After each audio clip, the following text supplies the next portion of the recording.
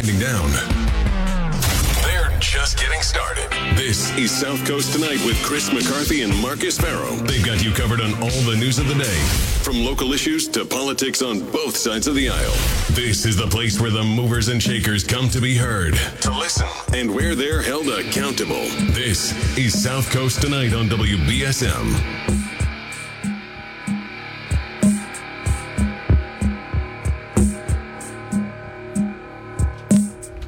Well, welcome back to South Coast Tonight. I'm Chris McCarthy. We have Marcus Farrow. Yeah, I kept saying Marco because Marco was called into the last hour, right? We have Sheriff Hodgson here. We're talking about the lawsuit that's been filed at him by a bunch of former detainees of the House of Correction. And the sheriff's always willing to take your phone calls at 508-996-0500. If you're just tuning in, it was an incredible last hour of radio, and we're going to do that again for the next hour. We have Tom Hodgson here with us, the sheriff of Bristol County. And Marcus? Well, so I have a question before we get to the calls, and we will at 508-996-0500. The last caller, who is a plaintiff in the case, mentioned an iPhone video. Can you clarify what exactly he's talking about? We had when our move team came. Our move team goes in with a regular camera. They film everything from the briefing they do before they go in, all the way through the entire operation.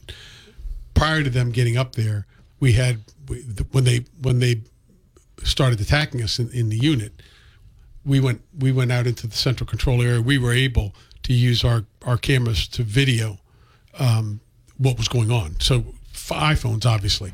One of our medical people had a phone there because they were taking the washing machines and throwing them up against the door. They took tables, threw them against the door. They just trashed the entire unit.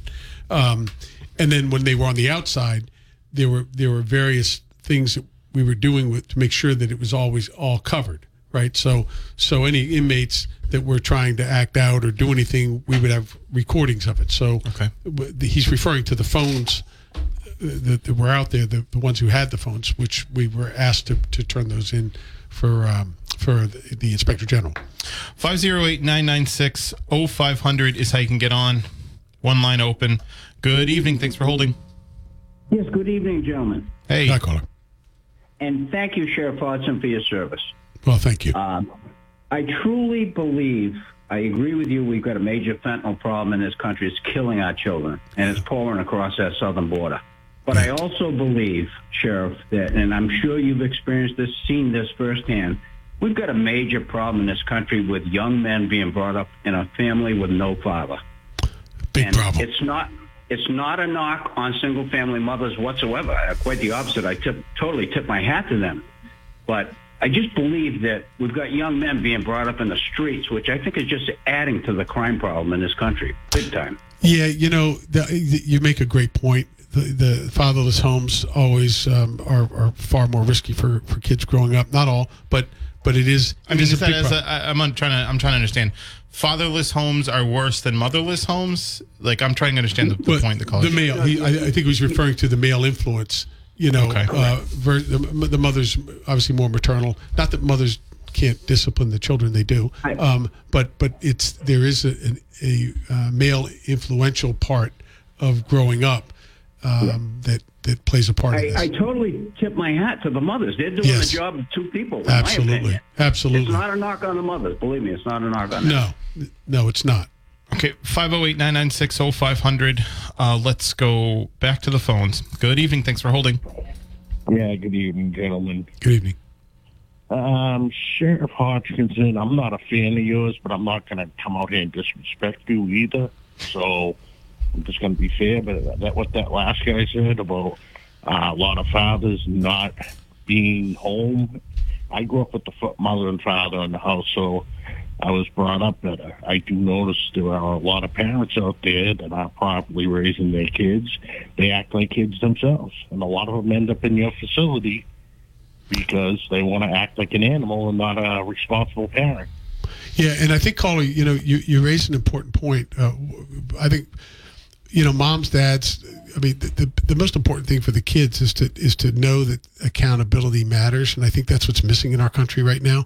And that's why you don't see the respect with law enforcement. You see, I mean, we just saw the film 2 days ago about the New York officer that stopped the guy who was coming over the turnstile, and the kid just started. I think it was 18 or younger. Started wailing away on the police officer with no qualms about it, and just continued fighting. And when we get to a point where people feel they can walk into a Walmart, take a basket and steal everything, and not even run out, just walk out like you're not going to do anything to me, we got a serious problem. To your point about accountability, that we're not teaching kids, the importance of right and wrong, and that if you do it, there's a consequence. Thanks for the call. We have the highest rate of incarceration in the world, both per capita and I think total. It's hard to accept that there isn't a lack of accountability when, frankly, I think, and I don't know if you'd agree, that a lot of people that are even held in custody in the first place probably shouldn't be there. There's a lot of nonviolent offenders. There's a lot of people that are there for possession crimes. So I don't know. It's hard for me to accept the fact that we don't have a lack of accountability when I think, in fact, we're a bit too draconian with the way that we police people. And I'm not sure that it's always the citizens' fault that they might have a mistrust of our government institutions. Well, I can appreciate your point, Marks. Where I would differ with you is that the suggestion that a number of these people don't belong in there. That's not my choice or your choice, but I would tell you this: there could be some. I would not say it's the majority. Those who are in our facilities, it isn't the first time they were before a judge. It's usually 5 or 6 times. So you want to talk about accountability. If you're not going to be accountable after you went before the judge the first time, and you're going to continue in those behaviors, you've basically sent a message like, you know what? I can't be out there without hurting other people's rights or offending people or whatever. And I think, look, whatever reasons it is that person didn't get the guidance or learn that early on isn't a reason to say, well, we should just let them keep doing it out there, because I agree with you. If somebody's just being put into the first time for simple possession or something, yeah, I think you're not going to see much of that. We're not anymore. Yeah, but I do think that, look, until we get back to the baseline of accountability, and saying, yes, doing this wrong does matter. We're not going to make excuses of why you said you felt you needed to do it. It's wrong. And then, look, even in workplace environments, if somebody steps outside a policy or something, you generally aren't going to, say, I'm writing you up and you're going to lose 3 days, right? You talk to the person. You sit them down and say, listen, what's your understanding of the policy? If you understand it, it doesn't seem like you're in concert with it. Is there something going on that's causing you not to do it? If not, I need to be able to count on you. Now, if the person keeps going back and just doesn't care and continuing to do those things wrong, then that's a choice they made, right? And they didn't leave you any other choice other than, hey, there's a consequence for this. We're speaking with Sheriff Tom Hodgson. We're also taking your calls at 508-996-0500. Let's go back to the phones. Good evening. Thanks for holding. Good evening. How you fellas doing? Good evening, Sheriff Hodgson. How you doing tonight? Hi, caller. How are you? All right. My question's off topic about this. It's a little more personal with the thing. My daughter, Kyrie, she's autistic. She's been, I registered her into one of your programs that you have there. And I got a harness that says may resist help and stuff like that. Oh, I was wondering, is there any way you can expand it more to like have her picture in the system, her prints and stuff like that? Because she's getting older and she hurts herself. And I'm worried about like cops. Last time I went to the park with her and I had to leave, she was flipping out and she was like, and she's big, and people were staring at me like carrying her, and someone said they were going to call the police, but it was just her flipping out. And I'm really worried about a situation like that happening, and then something happening to her, right? Yeah, that's a legitimate concern. I would tell you, you're referring to our project. I think you're referring to Project Lifesaver, which is that's what. Yes. Yeah. Yes, so if somebody wanders, we're able to track them very quickly. and get them back within usually 30 minutes or less. And so she has the equipment that we've provided, but there is and of course we have the seatbelt. You're referring to the seatbelt covers, so that if someone's autistic and you're driving and they get stopped and the person in the back seat's acting out and not cooperating, it's not because they are a discipline issue. It's that are suffering from autism. So that's why we have those on there for police or anyone that would be responding to an accident, EMTs or whatever. They'll see that person has a notification that they're autistic. And but when she's out, that's we don't have any other marking, but that's an interesting. I want to take a look into that, because if there was some kind of something you could attach to their clothing or something like that. That's a good point. The other thing, if you're looking for like a registry, you'd have to look at your whatever town or city or town you're in, and go to your local police department and see what they have. Actually, I'm the chairperson of the Commission on Disability. I worked with Lieutenant Kobza. We worked with Lieutenant Kobza actually on getting a registration for people like a known to wander that's more broad and broadly applicable. So it depends on what town you live in. Well, we have that program too. We actually go to school. We actually register them into the computer. We do seniors as well. Okay. All right. I misunderstood. I was thinking of something like in the registry statewide with my license, and it, as soon as they type it in, boom. There is a 911 form, I believe, that's for the state as well, actually. Because I'm really concerned about that. Hey, Colin, I think if you give the sheriff's department a call tomorrow or during the week, he's got staff over there, and they can probably work with you on that. That's some great ideas, sir. Yeah, it really is. I'll give you a call. I'll give the sheriff's office a call tomorrow. My name's Michael. Yes. Okay. And who am I asking for? You can ask for the senior program director. Senior program director. Yeah, okay. or you could say the program director for autism. Okay, I'll do that tomorrow. Thank you very much. You guys have a good night. I'm going to listen to you now. Thank you. Thank you. Thanks. Appreciate it. Yeah. He could call, actually. Yeah, I think people the caller can call Tina LePage. She's the head of the whole program. Tina LePage.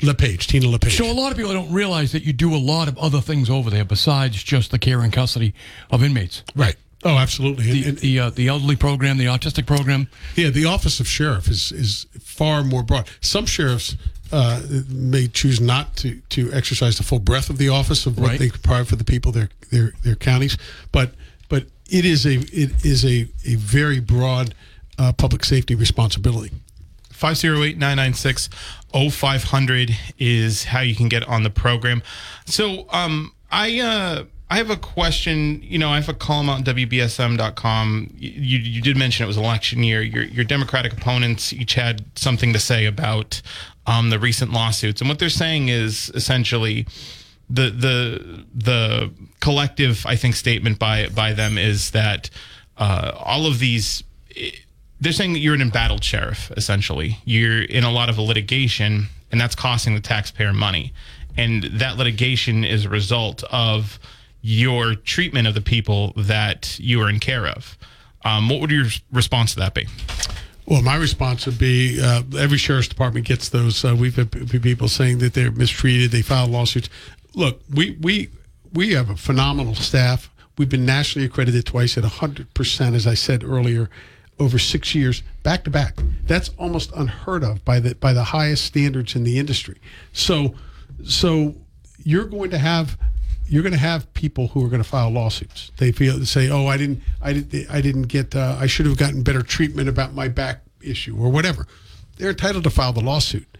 Then the question becomes in the courts: did you really meet all the requirements? I have a phenomenal medical staff, so we're not any anomaly when it comes to these things.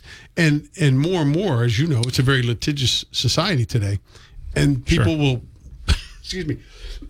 We had one inmate, that's all he does, is just file lawsuits. Sure. All day long. That's what he does. No, I get that.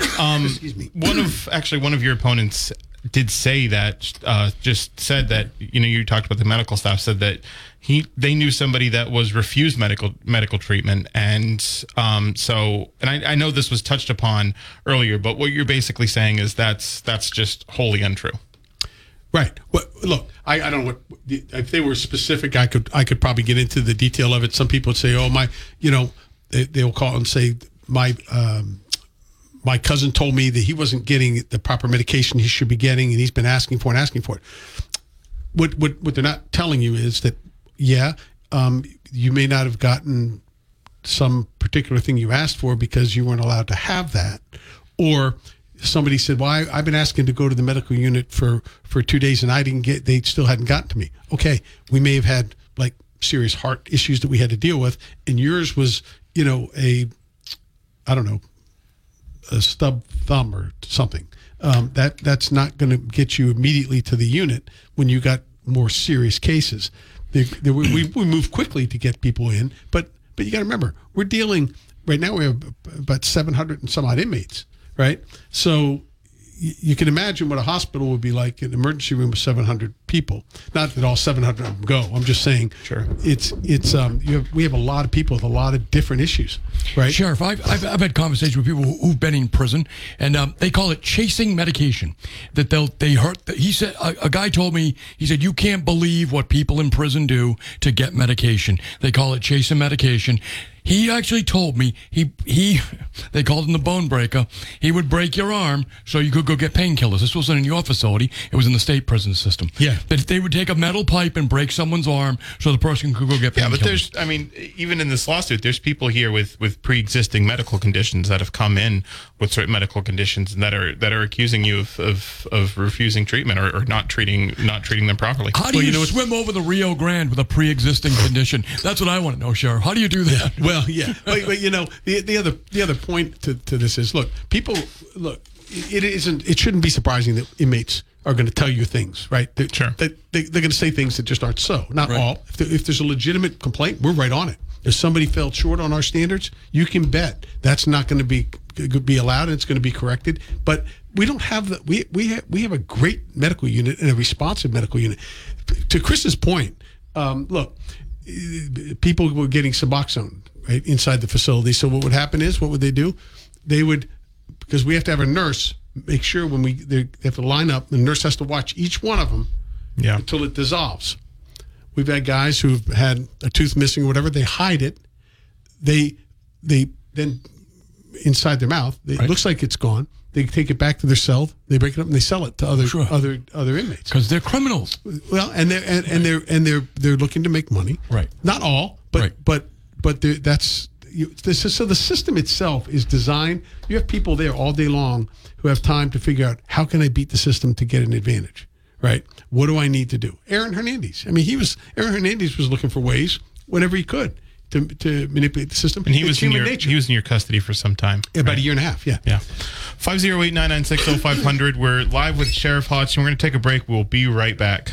1420 WBS. We're here right now with Marcus and Chris and Sheriff Hodgson, and we're taking your calls at 508-996-0500. That's how you can get on the program and talk to us and talk to Sheriff Hodgson. It's been an amazing it's been a great couple hours. I appreciate you coming on. I am standing up now just to intimidate you, Sheriff Hodgson. I'm not sure if it's working, but Chris, I think you had some questions for the sheriff. Yeah. So Tom, as you pointed out, surprise, surprise, it's election time. Here come the lawsuits and the reports.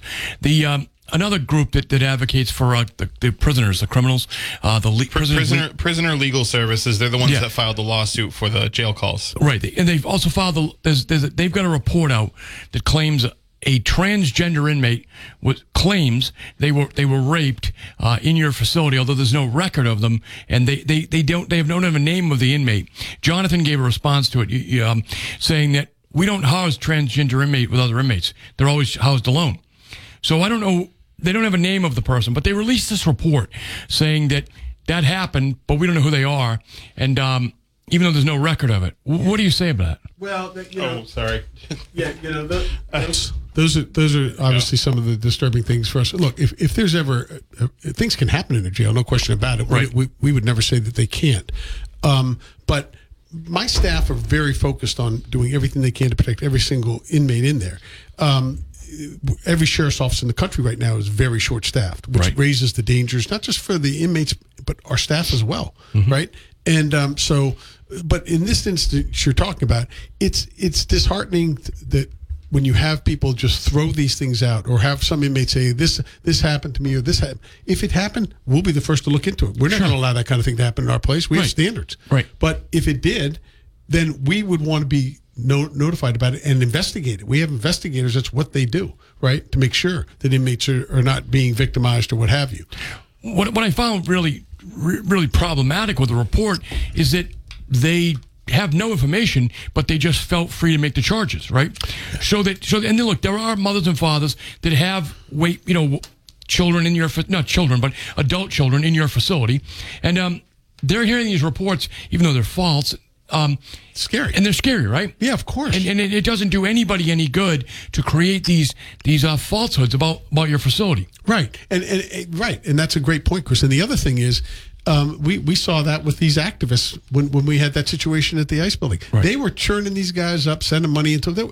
Look, that's you're dealing with dangerous situations when you start trying all your activist nonsense and saying, oh, these poor people, they're mistreated, when in fact they're not. Right. And then you start getting them all riled up. You're going to get another inmate hurt, or you're going to get my officers hurt because you're playing your little political games. What it's alleged by Prisoners Legal Services is that nothing's actually been being done when these incidents are reported, and so there's a chilling effect because they may in fact be retaliated against for reporting it. So okay, well that's a blatant lie. We don't ever, we take every single complaint in there seriously. If somebody comes forward with a complaint, that we have staff in place to investigate anything that goes on. Our job is to protect the safety and security of these detainees and inmates while they're with us. That's our charge. That's our fundamental responsibility. So to suggest that these complaints nobody would look into it, and it's nonsense. It's nonsense. 508-996-0500. Good evening. You're live with Sheriff Hodgson. Hi, good evening, gentlemen. Chris, Hi, I'm Carl. so glad that you're doing the show and you sound great. Thank you so much. Looks I appreciate great, it. too. Thanks. I'm Thanks. glad you're back. Thank you. Okay, so I'm a taxpayer and I'm getting tired of these complaints and these lawsuits, so I am voting for the other man, just to let you know, that's running against you. Uh-huh. But I'd like to know, while you're in office, what you do, clarify what you do on a daily basis from the minute you get in there till the minute you leave. And I want another question. Wait a minute. I have another question, and then I'm going to hang up and listen. I've been told by very good sources that people that work in the jail bring drugs in.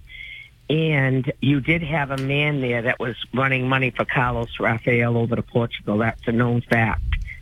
So I'm going to hang up and listen to what you do on a daily basis, because I personally didn't like you going up to see Trump all the time, constantly. That really went through me sideways. Mm-hmm. Thank you. Well, first of all, let me address your last comment that you didn't like me going up to see President Trump.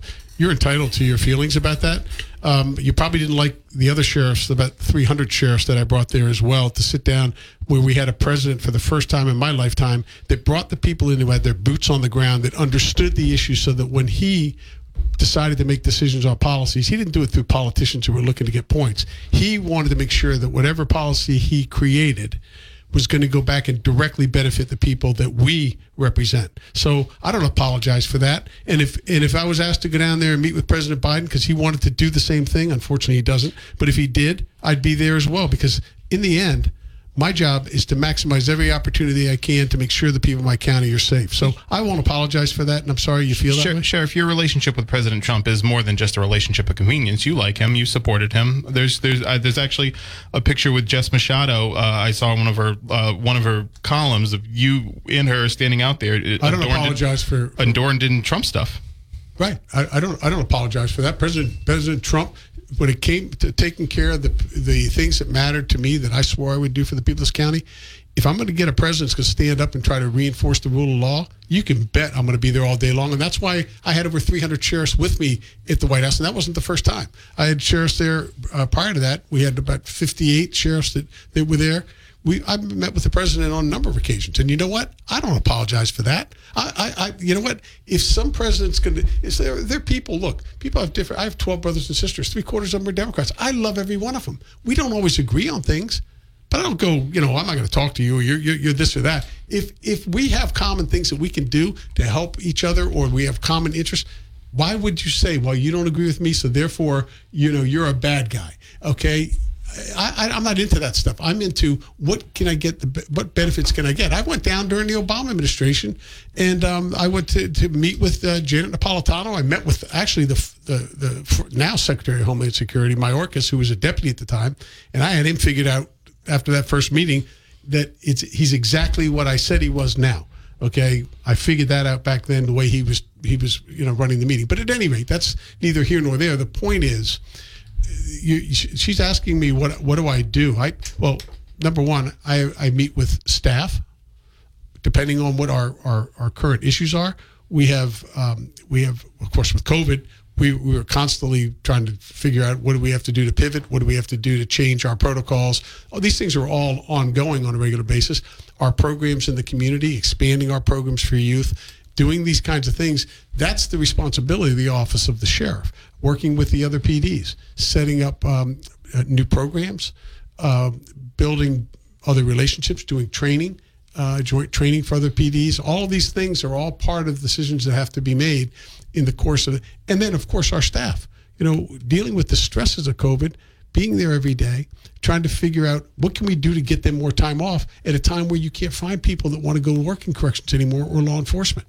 So, Sheriff, she also brought up the fact that over the years you have very few, but it does happen that occasionally corrections officers go bad. That can happen. It can happen. Please, just address that. What she asked. Sure. Just generally. Look, you can find in any profession, doctors, lawyers, educators, anybody, even lawyers, Marcus. Look, people can make mistakes, and right. They do, and if you look at any corrections facility, you're going to find what she's suggesting is we police it, right? We try to make sure that there's no opportunities for that, but you can't. And you've got to feel enormously betrayed when it happens. Of course, right? Absolutely. And so we don't just swish those things under the rug. No. Okay. The point is, her point is legitimate that these things do happen, no question. But the question is, what do you do when they do? Right. And that's the bottom line in the end. So 508-996-0500 is how you can get on. We've got a call. Let's take it. Good evening. You're live with Sheriff Hodgson. Hello, how everybody doing? Sheriff, you're doing a great job. Don't let anybody talk to you about what's going on, because they have no clue between what's right and wrong. You have a problem with immigration. They come across the border, left and right. They're killing off our kids with the fentanyl that's come across from Mexico, and China's the big culprit. But people don't want to talk about that. The thing about this country is that people are half blind. They just want their own situation. And the question is, Sheriff, you and Trump, that's fine. But the thing with Trump is, he was for law and order. Right now, let's go to New York. Let's go to San Francisco. Let's talk to those sheriffs and DOJs and stuff like that. People are leaving with droves. The other day in New York City, a guy goes into a store and tries to rob the guy. The guy defends himself from a 60-year-old guy. And the DOJ in New York wants to put the guy in the store up for murder. That's insane. Our law and order in our country is going down the tubes. They get in San Francisco, you go and steal what a Walmart. If you steal $1,000, you get slapped in the wrist, and guess what? They're back on the street, they're going to steal some more. So law and order is a big important thing in this country. And Sheriff, you're doing a great job, and it's not easy to run the jail. I used to work in the juvenile correction officer down in Florida. It's no picnic. Staff is hard. It's not an easy job. Yeah. It's like a police officer, firefighter, and a correction officer. Those jobs are tough. And yes, it's a 24/7 job. And people don't understand that. It takes a lot of staffing. You got a lot of shortages, you got a lot of overtime and stuff like that. That does happen. So you are doing a good job. And you're doing a good job. Thanks for the call. The caller raises a real important point about where we are right now in this country, and particularly around crime. We all have to ask ourselves, right? And first of all, at a time where America is spiraling downward the way it is right now, and particularly with the lawlessness going on and these elected officials who are finding that the criminals really should be considered the victims and that the real victims shouldn't be considered at all is really problemsome for all of us where we are. But I think we have to ask ourselves, all of us, regardless of what your position is, radio talk show host, sheriff, carpenter, whatever, we have to ask ourselves, at this time in history, what will our kids and our grandkids say of us in the future? Are they going to say that my mom and my dad, when America was spiraling downward, said when crime was rampant in the communities and fentanyl overdoses were happening, did they just stand down and say, you know what, I've worked all my life, it's your problem, you figure it out? Are they going to do what their parents, our parents, and our grandparents did during World War I, World War II, the Depression, when America was really being faced with a very different kind of challenge, but a very difficult challenge?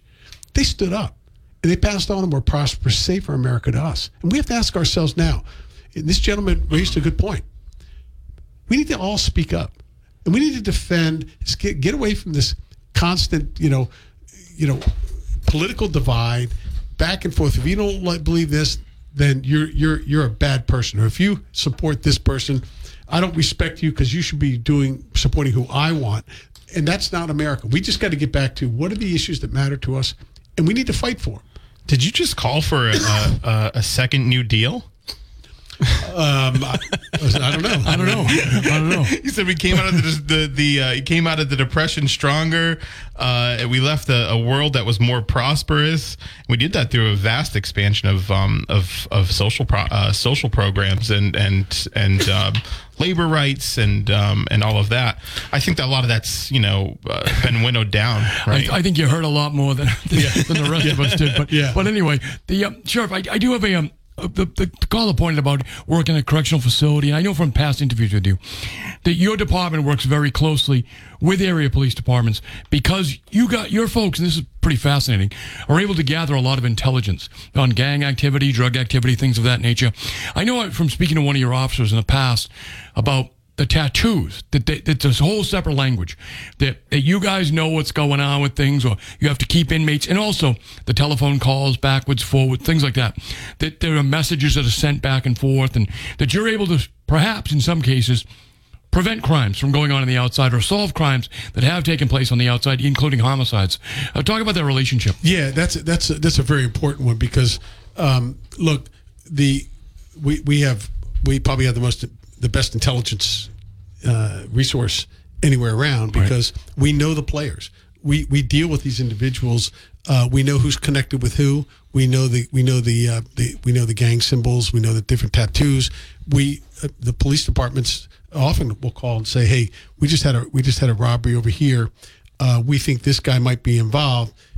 If we know that guy that they believe has an associate inside there, right? We're going to start listening to those phone calls. Right. We solved the case for New Bedford. They had no witnesses. And this guy called his girlfriend. She said, I was just over at the store on Arnold Street, and they robbed it. And so we were able to pick that up. And the Bedford PD just had the arm up. Now they had a witness. As a former criminal defense attorney, there's a lot of cases that are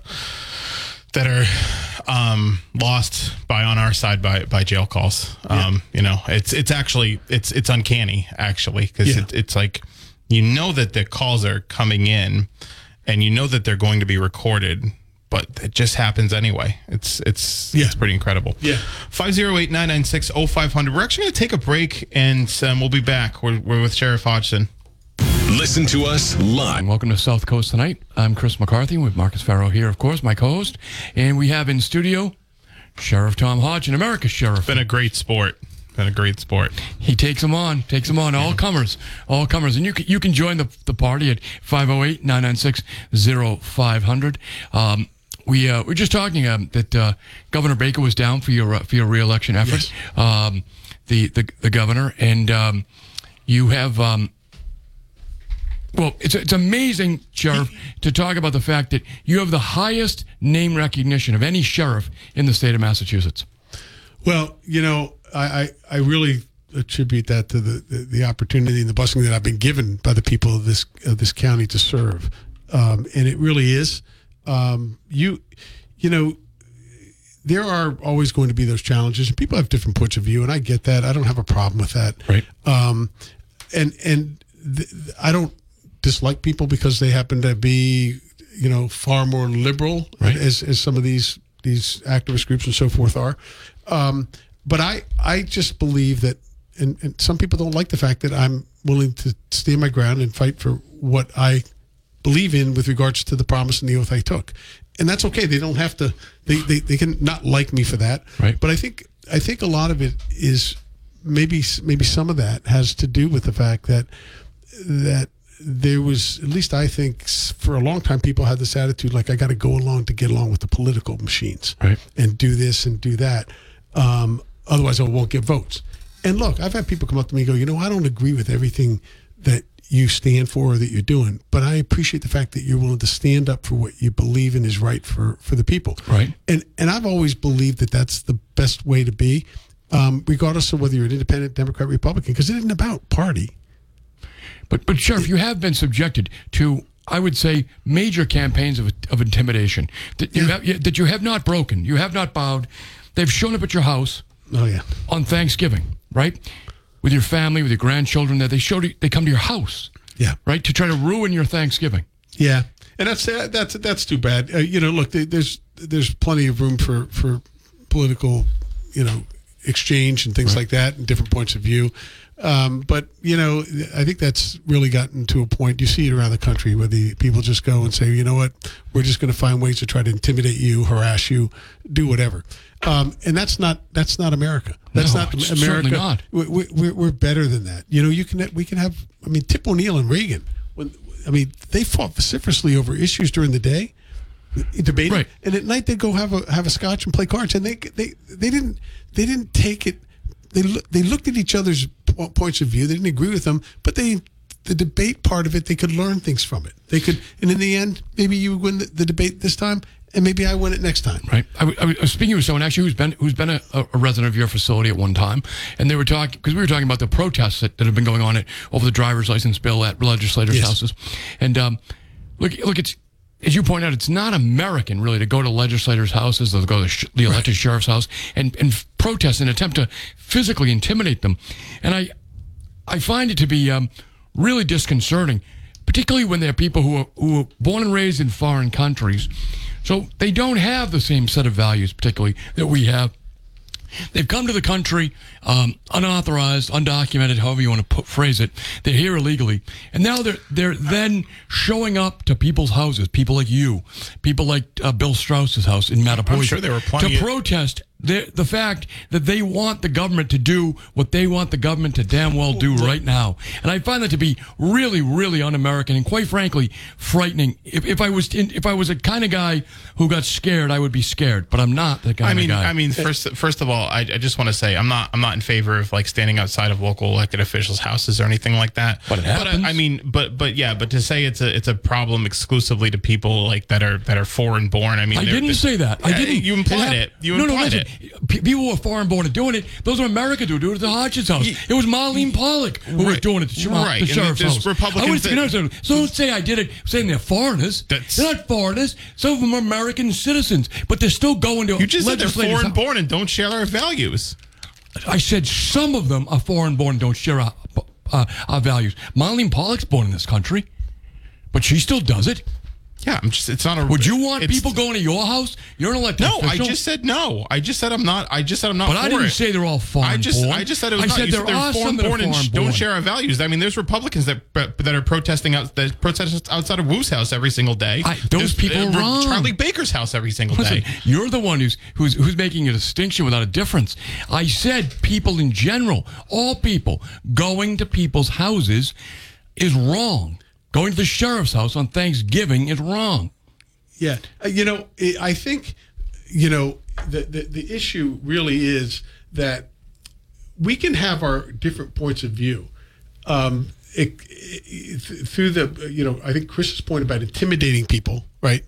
Trying to intimidate them physically by I'm in your face at your, disrupting your family or what have you. Look, when they did that to me, I didn't even know. I thought I heard somebody call my name. I was like, I asked my wife. I thought I was going nuts. So somebody called my name. Right. So I went outside and I went to the edge of my driveway, and there was a bunch of protesters across the street.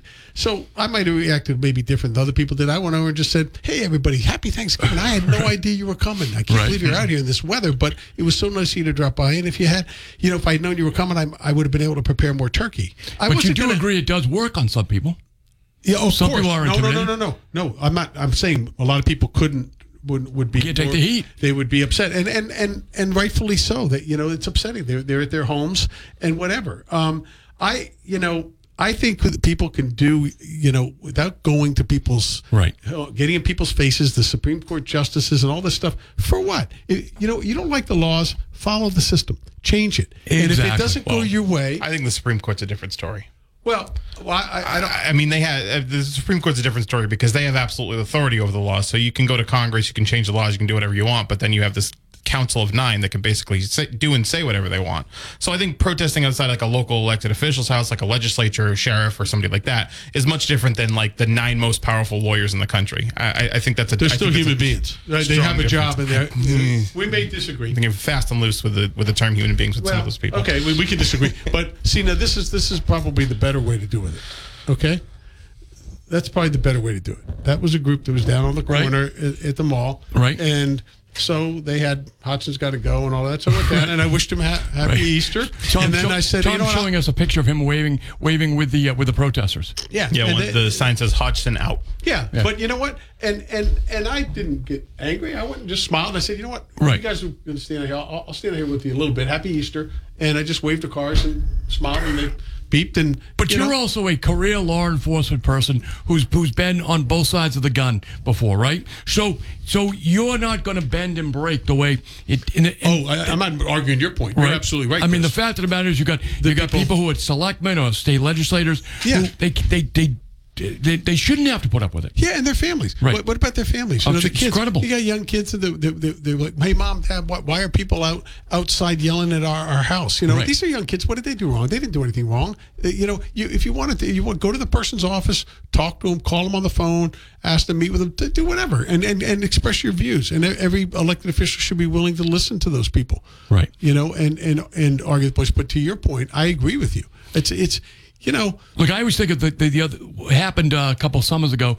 People drove by and it was either a gunshot or firecrackers, and they were screaming swears at Mayor Mitchell's house, right in the center of the city. He has children in the house, right? Of course. I mean, that type of thing drives good people from office. Yeah, it does, and that is the campaign. That's what some people would love to see. Mayor Mitchell actually went out and talked to them too. I remember, and then he walked in, and then they said, "That's what you say when you're trying to avoid the real issues," or something like that. I remember that. Yeah. That was those protests. But then there was another group that came by, either discharged a firearm or blew firecrackers off, and then screamed at him. I mean, that type of stuff is scary business. Yeah, and it's very un-American. It's not.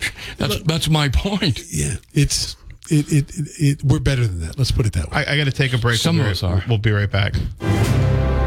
Chris and Sheriff Hodgson, thank you for coming on, for taking the calls and for answering our questions. Thanks for having me. It was really great. It's always nice to hear from the callers and certainly to be with both of you. It's good to see you, Chris. Thanks, you look great, man. I'm so happy for you.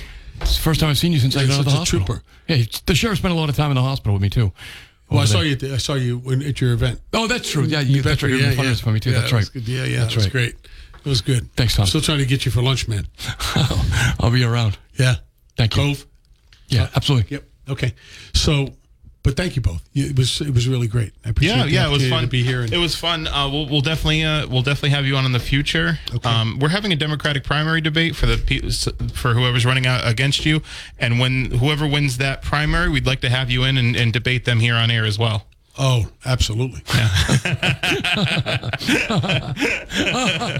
I appreciate the invite. The land of the slaughter. I think it's good. I think that that's a great. I think it's great that talk radio is really, I think, the way this country is going to be turned around, and you both are involved in it, and to have the chance for listeners to be able to hear from both of us, whoever that's going to be, is